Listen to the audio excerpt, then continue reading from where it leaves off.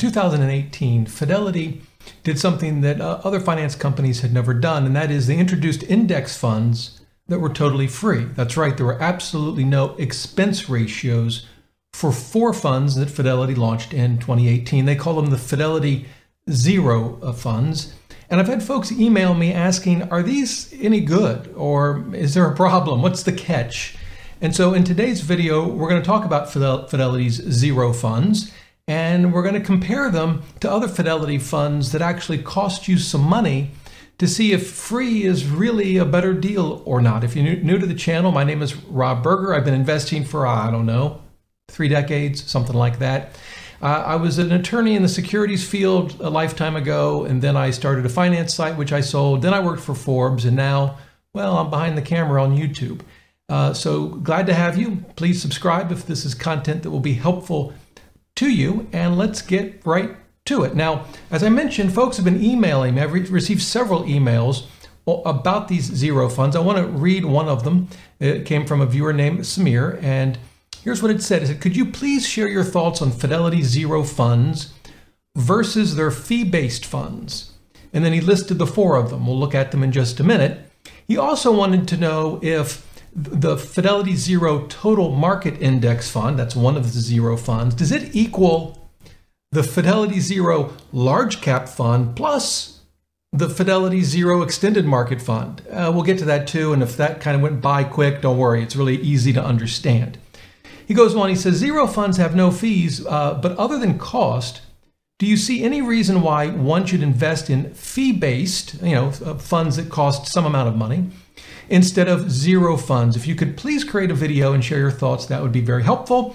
And Samir, that is the video. Thanks for writing in. It's a great question. And as it turns out, there is a big hairy catch, if that's such a thing, to Fidelity Zero funds. I don't think they're bad, but there's one critical thing you need to understand about them that at first I didn't appreciate.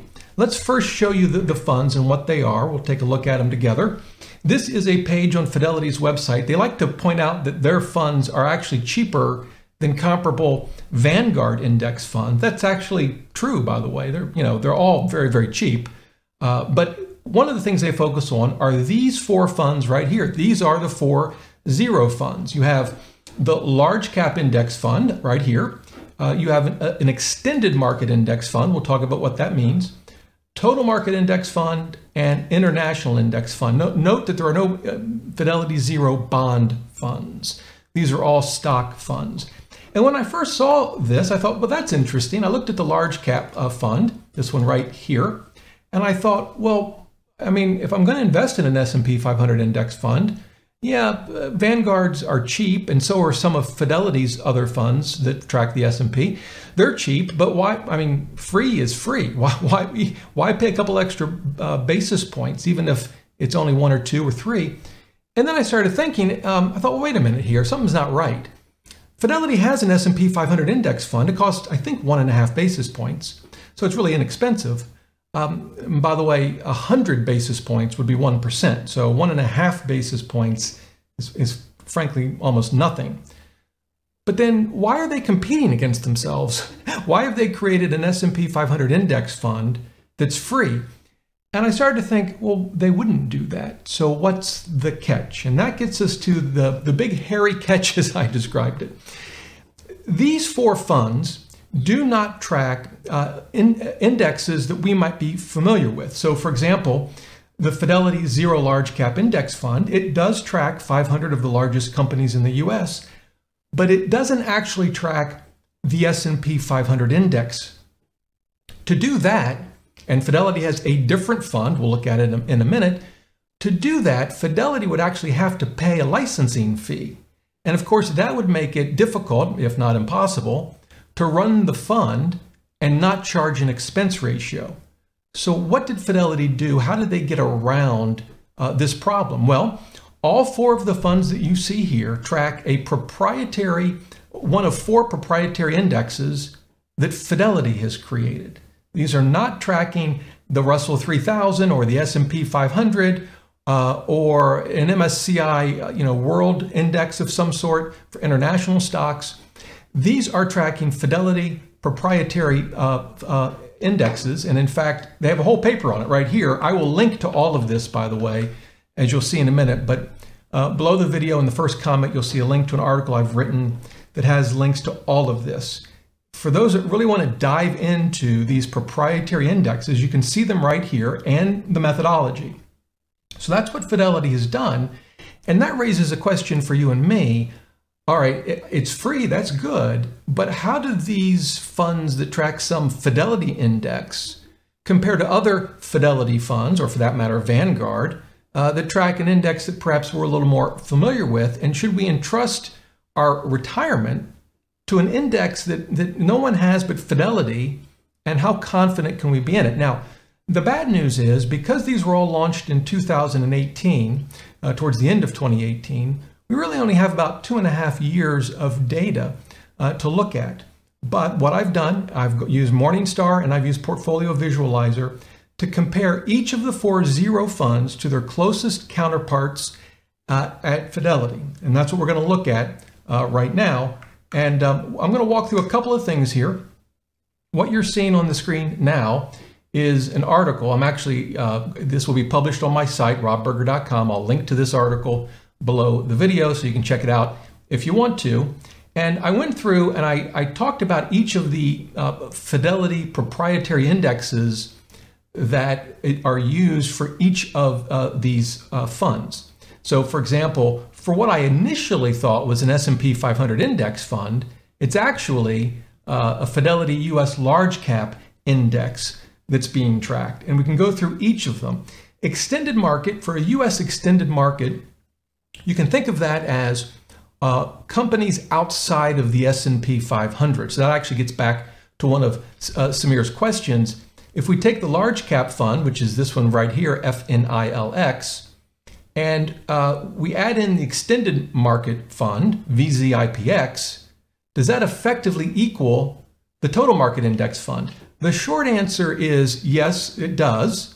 But as we'll see, these funds are very different, some of them, to the kinds of index funds that we're used to that track what I'll call a normal index. And then finally, we have the international index. Again, it tracks Fidelity Global Index that excludes US companies. One of the things you'll note here, though, and let's just use this as an example right here. Normally, an index fund might track, as you can see here, the Morgan Stanley, the MSCI, ACWI, excluding USA index. It's a Morgan Stanley index, basically a world index. That index covers about 4,700 companies. In contrast, the Fidelity Global Index, excluding US, only tracks about 2,300 companies. So it's significantly different. The same is true for both the extended market and the total market.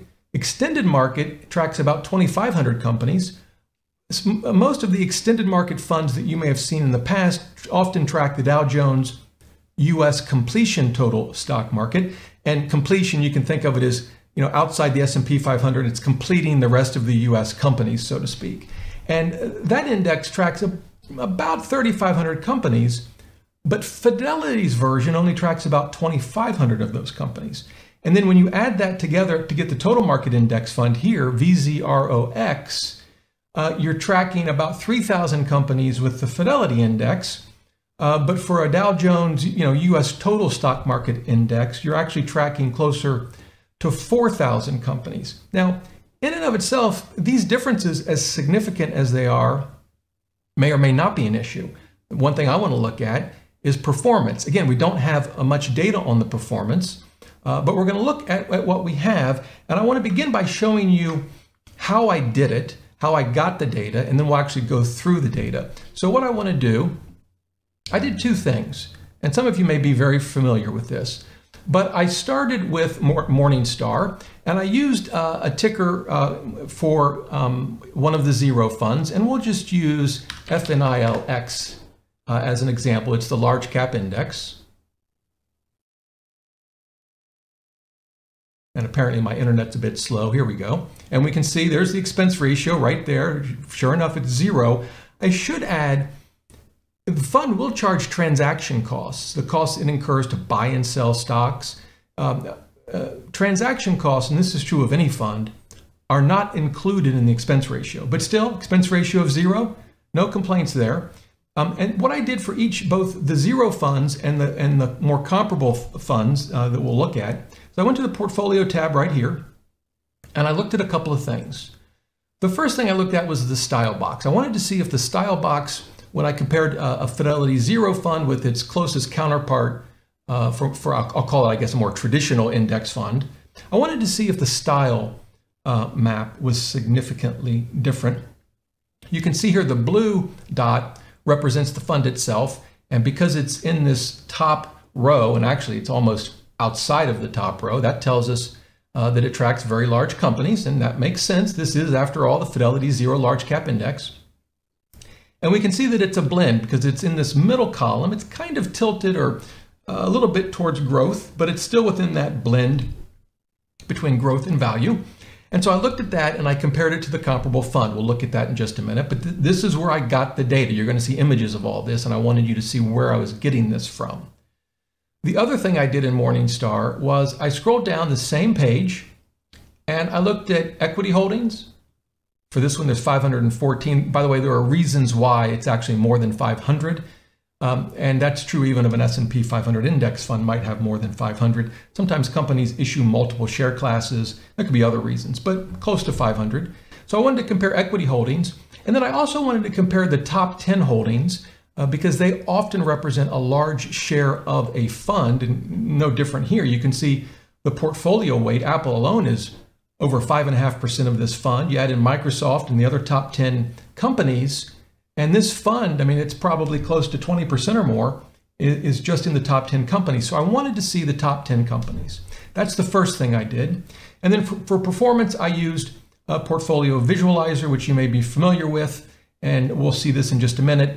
But I compared, in this case, as an example, this is Fidelity's Zero International Index. I compared it to its, again, more traditional total international index that I think charges 6 basis points. But in any event, I compared them 100% in each with a $10,000 investment. And again, we've only got data going back to January 2019 because the zero funds are so new, but I used this to compare performance. Not a lot of data, but it's what we have. So that's what I did. That's where I got the information from. These are free tools you can use yourself as well. And so let's get to the results. And they were surprising, in some good ways for the zero funds, and in others maybe not so good. But let's get right to it. So this is comparing the Fidelity Zero Large Cap with its S&P 500 Index Fund. And as you'll see, this was probably the zero fund that was the closest to a more traditional index fund. You can see, as I promised you, here's the style graphs, and they're virtually identical. There's a few minor differences, maybe. The Fidelity 500 Index Fund is the one on the right, and it's maybe tilted a little, maybe larger, and maybe a tad bit more blend, but I mean, not much of a difference at all. When we look at the actual top 10 holdings, they're identical. The only difference is the percentages are a little different. The S&P 500 Index, for example, holds 5.9% in Apple stock, whereas that's on the right. The Fidelity Zero Large Cap Fund, 5.7, and as you go down the list, yeah, there are differences in the percentages, but by and large, pretty similar. So when we get to performance, this kind of surprised me. The Fidelity Zero Fund actually beat out the S&P 500, and you know, the dollars aren't significant because we started with 10,000 and we've only gone over about a 2.5-year time period. But the compound annual growth rate difference is pretty significant. I mean, it's 90 basis points, if I'm doing the math right. That's pretty significant. And that's with the standard deviation, which measures volatility, that's very, very comparable. So at least in its short 2.5-year run, we've got to give the nod to the Fidelity Zero Large Cap Index Fund. Now, I personally, well, we'll talk in a minute about whether I would personally invest in a Fidelity Zero Fund. We'll get to that at the end. So that's the first one, and it did pretty well. Now, when we go to the next one, this is the Extended Market Fund. Now, remember, this is one that has a lot fewer equity holdings than a traditional index. I've compared it to the Fidelity's Extended Market Index Fund. That's ticker FSMAX. That tracks, as we mentioned, the Dow Jones U.S. Completion Total Stock Market Index. And that fund, FSMAX, charges 3.5 basis points. So, I mean, about as cheap can be, but still more than zero. So how did they compare? Well, here we start to see some notable differences. Again, the zero fund is on the left. It's really almost, into the small cap range. You can see the blue dot is sort of in that bottom row, and it's tilting towards value. Whereas the Fidelity Extended Market is firmly in the mid cap. I mean, it's close to small, but it's in the mid cap range. And it's actually tilting a little bit towards the growth. Now, we know growth has generally outperformed value recently, which might suggest that the zero fund will lose out in the comparison. Well, we'll look at that in just a minute. But I do want to show you the holdings. We can see, again, 3,400 holdings for the traditional index fund versus 21 holdings for the zero fund. And when we look at the actual top 10 holdings, they're just night and day different, right? And that makes sense given the different number of equity holdings. But these really, there's a lot of similarities to these two funds to a point. But obviously, there are some pretty significant differences as well. And that brings us to performance. And here you can see the zero fund didn't do so well. The 10,000 turned into 17 for the zero fund versus 19 for the extended market index fund. Compound annual growth rate, that's what CAGR means. 23, I guess we'll call it 24% versus 29%. And the thing that really stood out to me is the extended market index fund not only clobbered the zero fund in terms of compound annual growth rate, but it did it with the same volatility as measured by standard deviation. So it wasn't a more volatile fund. So this is one where, the zero fund loses out pretty significantly. All right. So that brings us to the Fidelity's zero total market fund. And as I mentioned, it more or less is a combination of its large cap and its extended market. And I compared that to the Fidelity Total Market Index Fund, FSKAX. You can see that right here. Again, in large part because of the extended market fund's difference in equity holdings. There's pretty significant difference here as well. You're talking 3,700 stocks in the FSKAX Total Market Index Fund versus 2,600 equity holdings in the zero fund. And FSKAX is cheap, just 1.5 basis points. So, not a very expensive fund for getting much more exposure. But how do they compare? Well, here the style map's pretty similar, and that's not really surprising, but I'd almost call them identical. Equity holdings are different, as we just noticed, 3,700 versus 2,600 for the zero fund. And in terms of the top 10 holdings, here they're the same. And one thing to point out here, you might say, okay, I get why they were the same for the large cap because it's more or less, let's be honest, kind of an S&P 500 index fund, even though it's not exactly.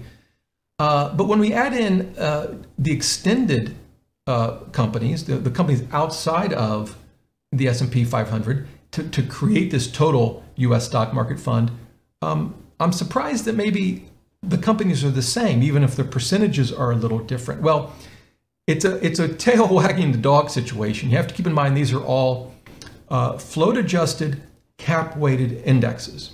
Float adjusted means they're only going to count shares that are available for trading, for buying and selling. Companies can hold shares that aren't actually open, available to the public for buying. And cap weighted means they don't just pull our money in each of the stocks in the index in equal amounts.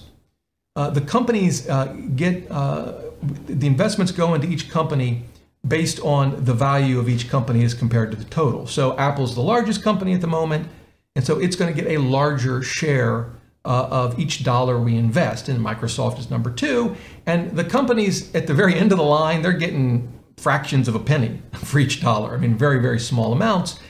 And so even in a total market fund, and this is true of any total market fund from Vanguard or from Fidelity or one of these zero funds, yes, they have 2,600 in the case of Fidelity Zero, they have 2,600 companies, 3,700 for the more traditional Fidelity Total Market Fund. But a large portion of what gets invested is still in the top 10, certainly top 20, 30 companies. And you still get exposure to those smaller companies, and that can be good, but a lion's share of the money that's getting invested still goes to large companies. So when we go back to the screen, yeah, even for the total market, the top investments are not only the same, but in this case, the percentages are almost identical. Now, given that, we might guess that the performances would be nearly identical, and if that was your guess, you would be absolutely correct. The Zero Fund, 26.97% compound annual growth rate. It's I think kind of funny. Fidelity's total market index beat it by 2 basis points. And that fund costs 1.5 basis points. So if you were in Fidelity Total Market Index, you came out ahead by 0.5 basis point. So there you go. At the end of the day, I would say these are very comparable, at least so far. All right, the last one, international. This one, these are quite different. As I noted before, the Zero Fund on the left holds about 2,400 stocks. The Fidelity Total International Index, FTIHX, which costs 6 basis points, holds 4,700 stocks. The style box is nearly identical, as you can see, but when we get to the holdings, they're very different. And again, given the different number of stock holdings in each fund, probably not a surprise. There's some overlaps. I can see Nestle here is in both. Alibaba is in both, but in a different order. So there's certainly some overlaps, but a number of notable differences as well. And so when we get down to the performance, unfortunately, the Zero Fund lost out, not by a lot, right? 15.64% versus 15.8. So that's 16 basis points.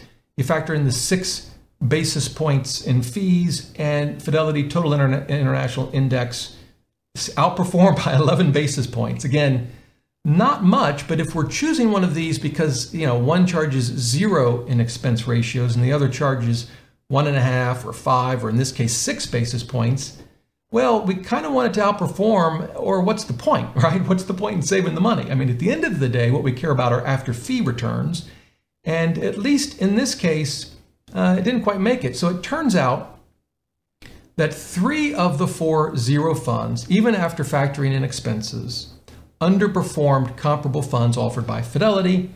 One of them didn't underperform by much when you factor in fees, 0.5 basis point, but the extended market fund trailed it by quite a lot. And the international fund, well, after fees, it trailed it by 11 basis points. The large cap, though, it actually outperformed by about 90 basis points. So I guess that's a vote in favor of the Zero funds. So what does this all mean? My take on it is that I'm by and large not ready to invest in the Zero funds myself. They just don't have enough history, 2.5 years, and I'm just not ready to entrust a significant portion of our assets into an index that's proprietary to Fidelity, particularly when it's only been around for 2.5 years. I also think, I'll just be honest, and I have accounts at Fidelity. I like Fidelity, but I kind of think this is more of a marketing stunt than anything else. When you're charging 1.5 basis points or 5 basis points, do you really need a different fund tracking a proprietary index that charges 0? I'm just not so sure. And when those funds, at least some of them, begin to underperform even after you factor in the cost, then really you got to question what's the point. Now, in fairness to Fidelity, we need to give it more time. It's only been 2.5 years. And I do applaud them for taking the effort to launch funds that do have a 0% expense ratio. I'm just not ready to put my money into them. Now, having said that, I actually do own some Zero funds in one 401k, where they are, in my view, the best options that I have available. And I'm perfectly comfortable doing that.